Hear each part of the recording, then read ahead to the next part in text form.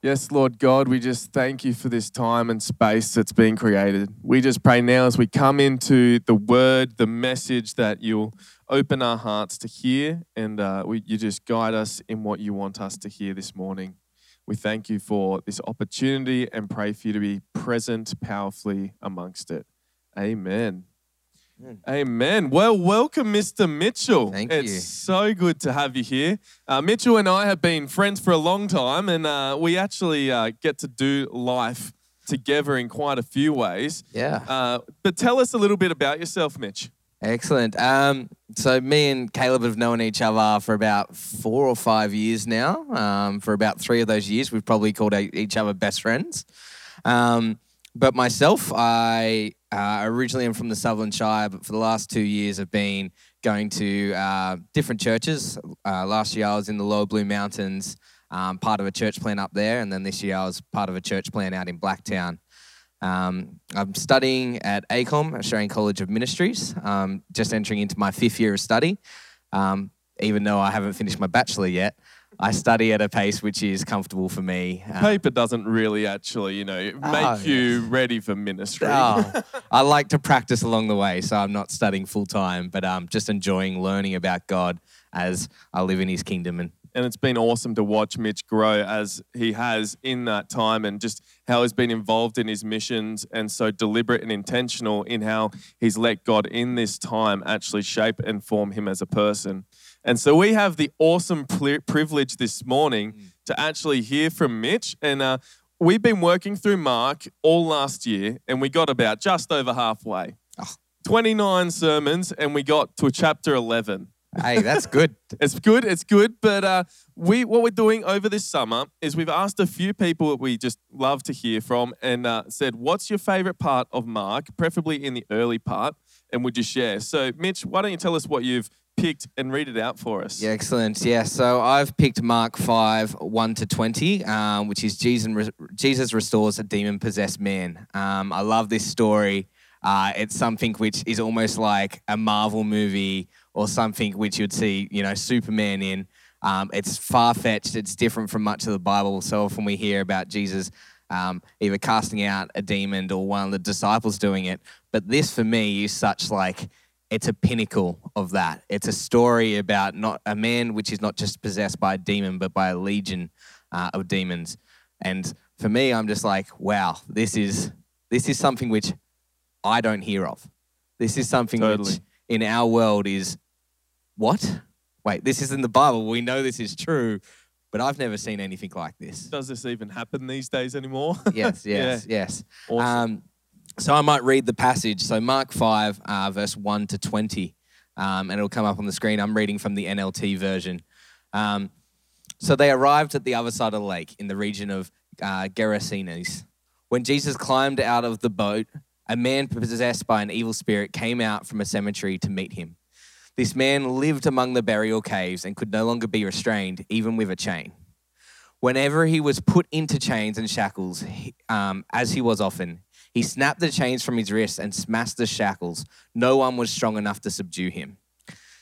Day and night he wandered among the burial caves and in the hills, howling and cutting himself with sharp stones. When Jesus was still some distance away, the man saw him, ran to meet him, and bowed low before him. With a shriek he screamed, "Why are you interfering with me, Jesus, Son of the Most High God? In the name of God, I beg you, do not torture me." For Jesus had already said to the spirit, "Come out of the man, you evil spirit." Then Jesus demanded, "What is your name?" And he replied, "My name is Legion, because there are many of us inside this man." Then the evil spirit begged him again and again not to send them to some distant place. There happened to be a large herd of pigs feeding on the hillside nearby. "Send us into those pigs," the spirits begged. "Let us enter them." So Jesus gave them the permission. The evil spirits came out of the man and entered the pigs, and the entire herd of about 2,000 pigs plunged down the steep hillside into the lake and drowned in the water. The herdsmen fled to the nearby town and the surrounding countryside, spreading the news as they ran. People rushed out to see what had happened. A crowd soon gathered around Jesus, and they saw the man who had been possessed by the legion of demons. He was sitting there, fully clothed and perfectly sane, and they were all afraid. Then those who had seen what had happened told the others about the demon-possessed man and the pigs, and the crowd began pleading with Jesus to go away and leave them alone. As Jesus was getting into the boat, the man who had been demon-possessed begged to go with him, but Jesus said, "No, go home to your family and tell them everything the Lord has done for you and how merciful he has been." So the men started off to visit the 10 towns of that region and began to proclaim the great things Jesus had done for him, and everyone was amazed at what he had told them. That's an awesome story, hey? I can see why you describe it sort of like a movie. It's just so visual and like imagery. Tell me, Mitch, first things first, what is it that stands out for you in a story like this and actually this particular account of the version? Excellent. So the story, it's Jesus coming across the lake.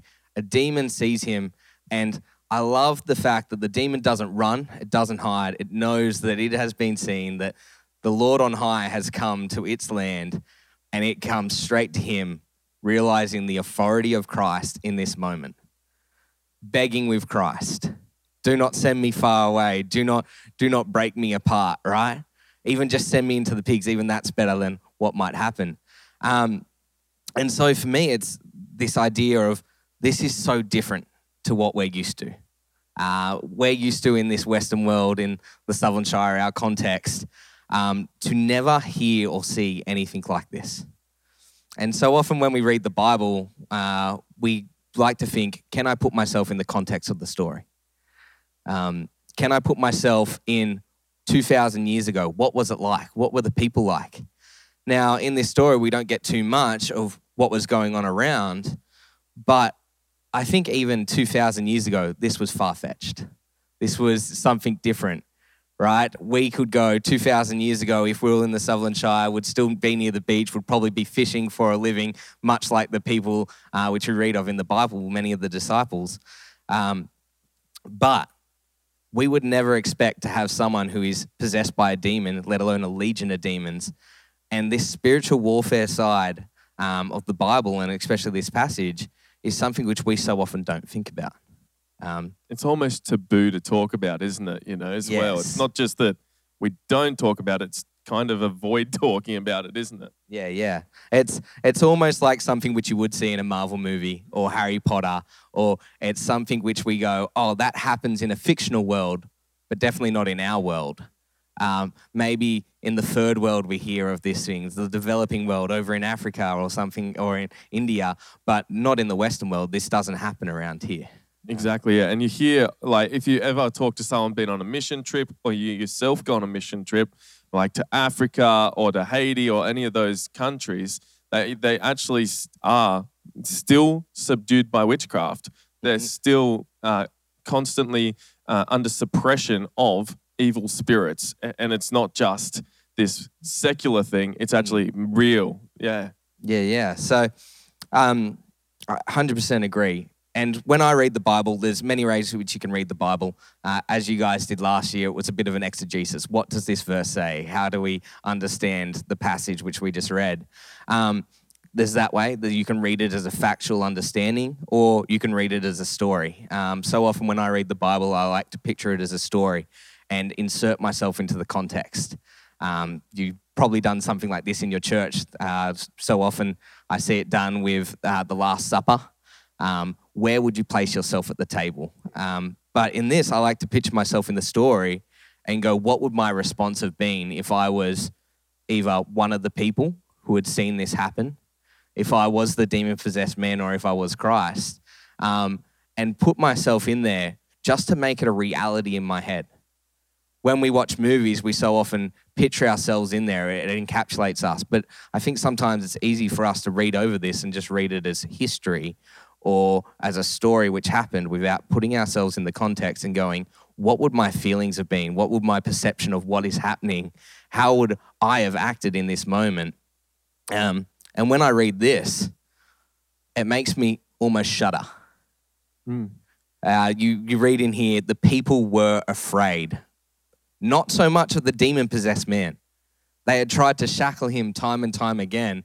For them, this was probably a scary man, but they were kind of used to it.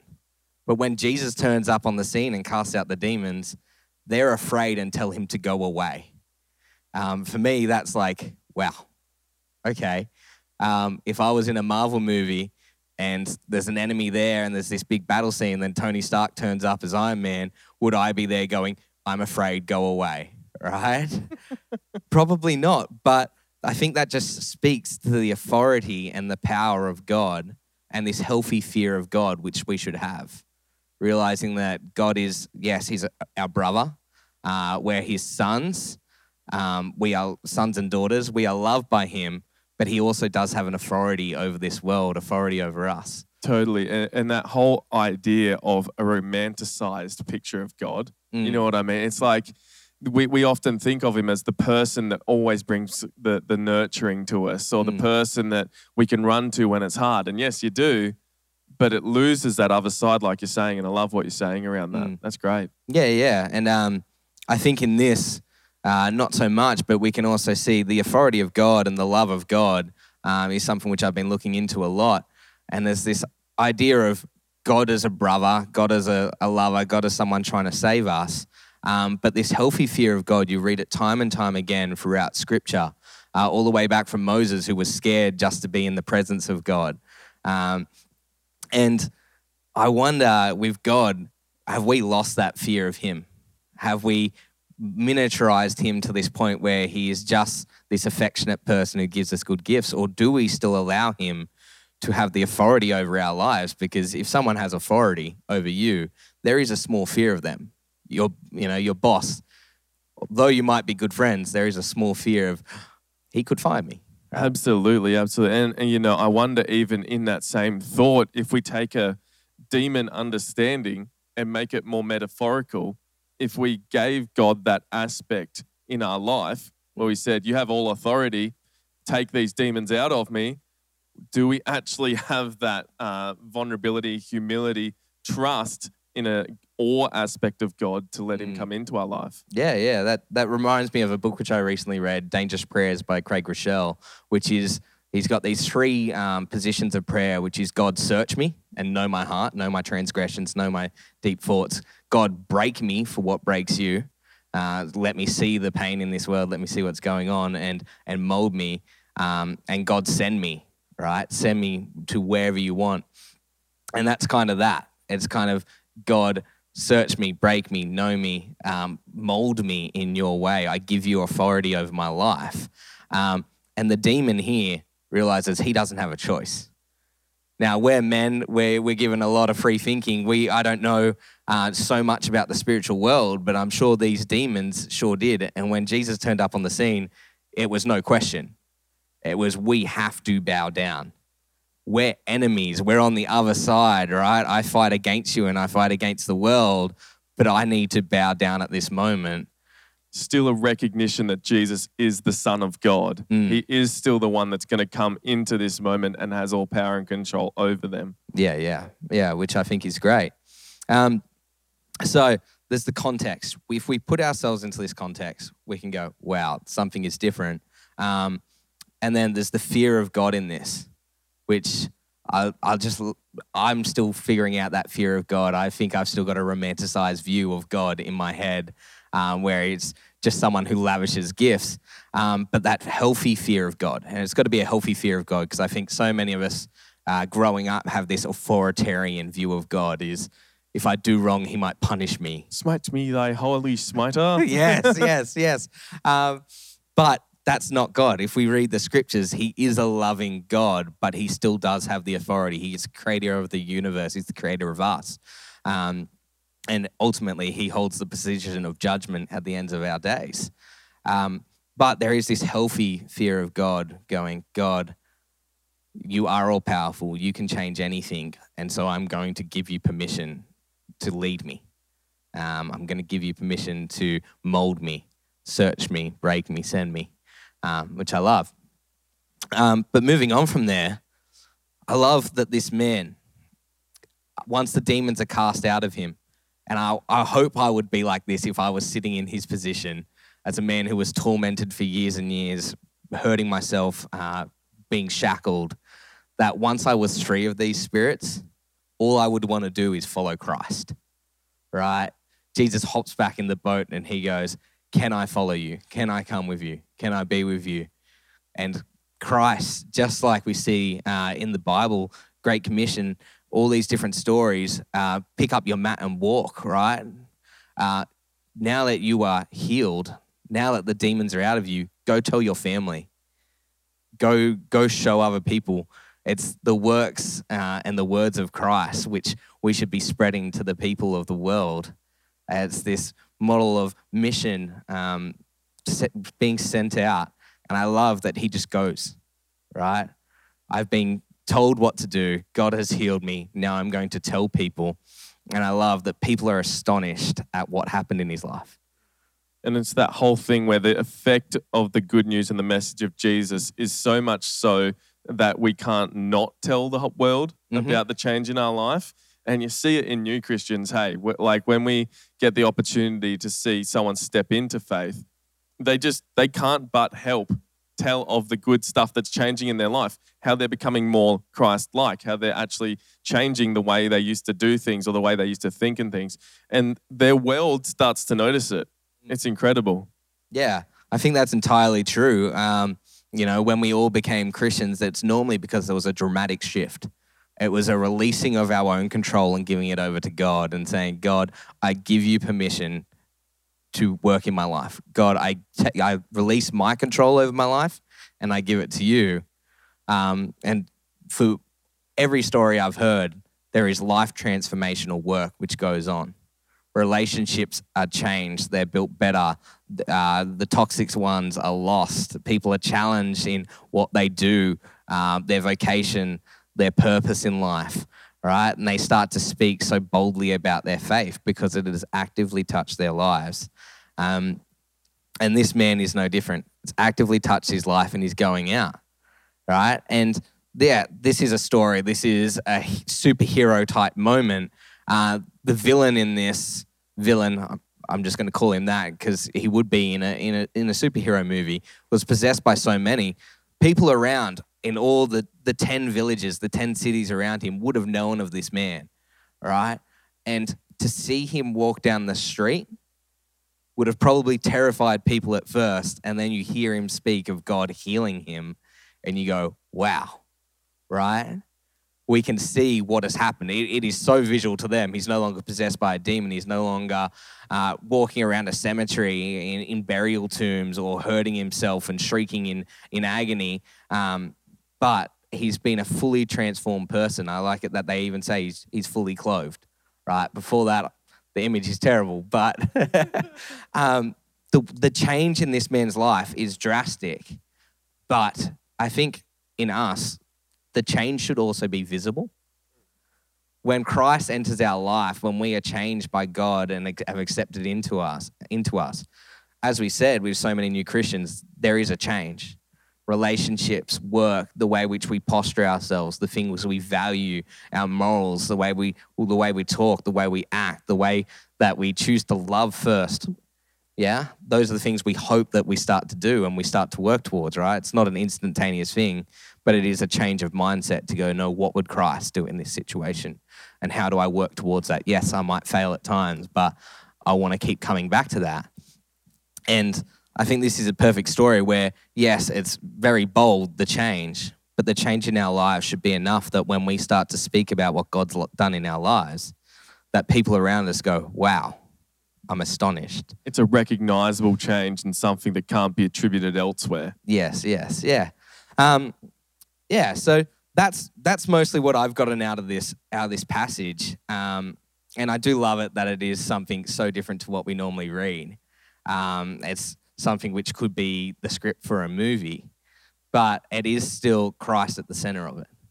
And I wonder, for the takeaway from this, what could we take away? I don't think that in the next few days, if we go out in the boat with Harry or something like that, we're going to cross to Bundina and find a demon-possessed man. I certainly hope not. Don't know in Bundina. Don't know. Yeah, you never know in Bundina. Wow. But to realize that there are things going on in our world around us, to even notice the smaller things, right? This is grand scale, but in the smaller things in our life, to notice when something is not right in one of our friends or family members, and how do we actually speak into this? How do we bring God into that? How do we call out what is inside of there, which is not of God, and cast it out? And how do we do that in a way where we don't have the exact same authority as God, but we do speak in Christ's name? All power and authority is given to Christ. Yes, yeah. He gives us his name to use. Yeah. And also that recognition, I think, is a big one. The demon-possessed man recognizes Christ and his authority. So I'm not saying go out there and just start speaking out the junk which you see in people's lives. You have to have some authority in their life, some relationship, some bit of built permission to speak into those moments, to then call out what is there. That's one thing which I can see from this passage is, how do we move people to change? How do we bring God into these moments? And then from there as well, how do we speak of these things? How do we encourage our brothers and sisters which might have changed, which God might have done a work in their life, to then go and share it? I know your church is doing BDC, and it's, what did you get out of this passage? Go and share it with someone. That idea of it's transferable, it's relational, right? We can read the Bible in these big stories, but so often the stories which do impact those around us in our life are the stories of our own life. God did this in me. This is what has changed because of Christ's power and allowing him into my life. And that's when people listen. For so many people, the scripture is, it's quiet, it's old, it's boring, but life and story. And that's why I think Jesus so often teaches through story. And so many of the Gospels are just story after story. And I think the story of our life and God in there as well is transformational to the people around.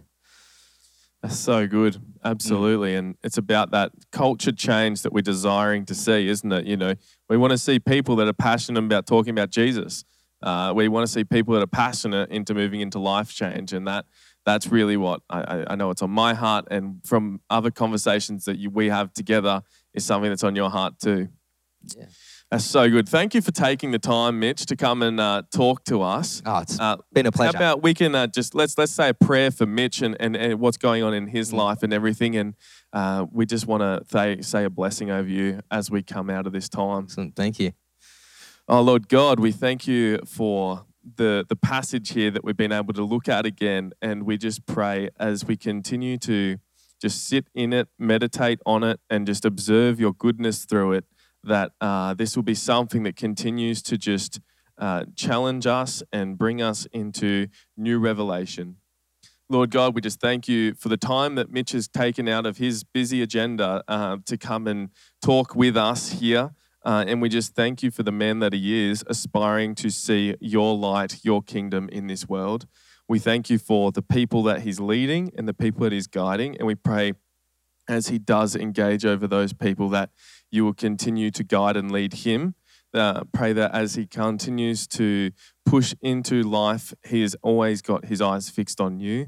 And we just pray a blessing over him as he continues to drive into your life, that he will recognize and be able to observe your goodness, your providence, your blessings on him, but also you'll be able to bring him to a place of awe, wonder, fear, of healthy fear and reverence. Lord God, we thank you again for this time, and we pray this all in Jesus' powerful name. Amen. Amen. And thank you, Caleb, Simon, and Josh, and New Beginnings Church for having me. And I hope God grows your kingdom out of this place, multiplies your congregation, and empowers you to speak to the people of Cronulla and the Sutherland Shire. So it's been a blessing to come and read God's scripture and speak about a story which I love reading about and speaking about. So awesome. Thank you. Cheers, brother. Thanks. Till next time. Till next time.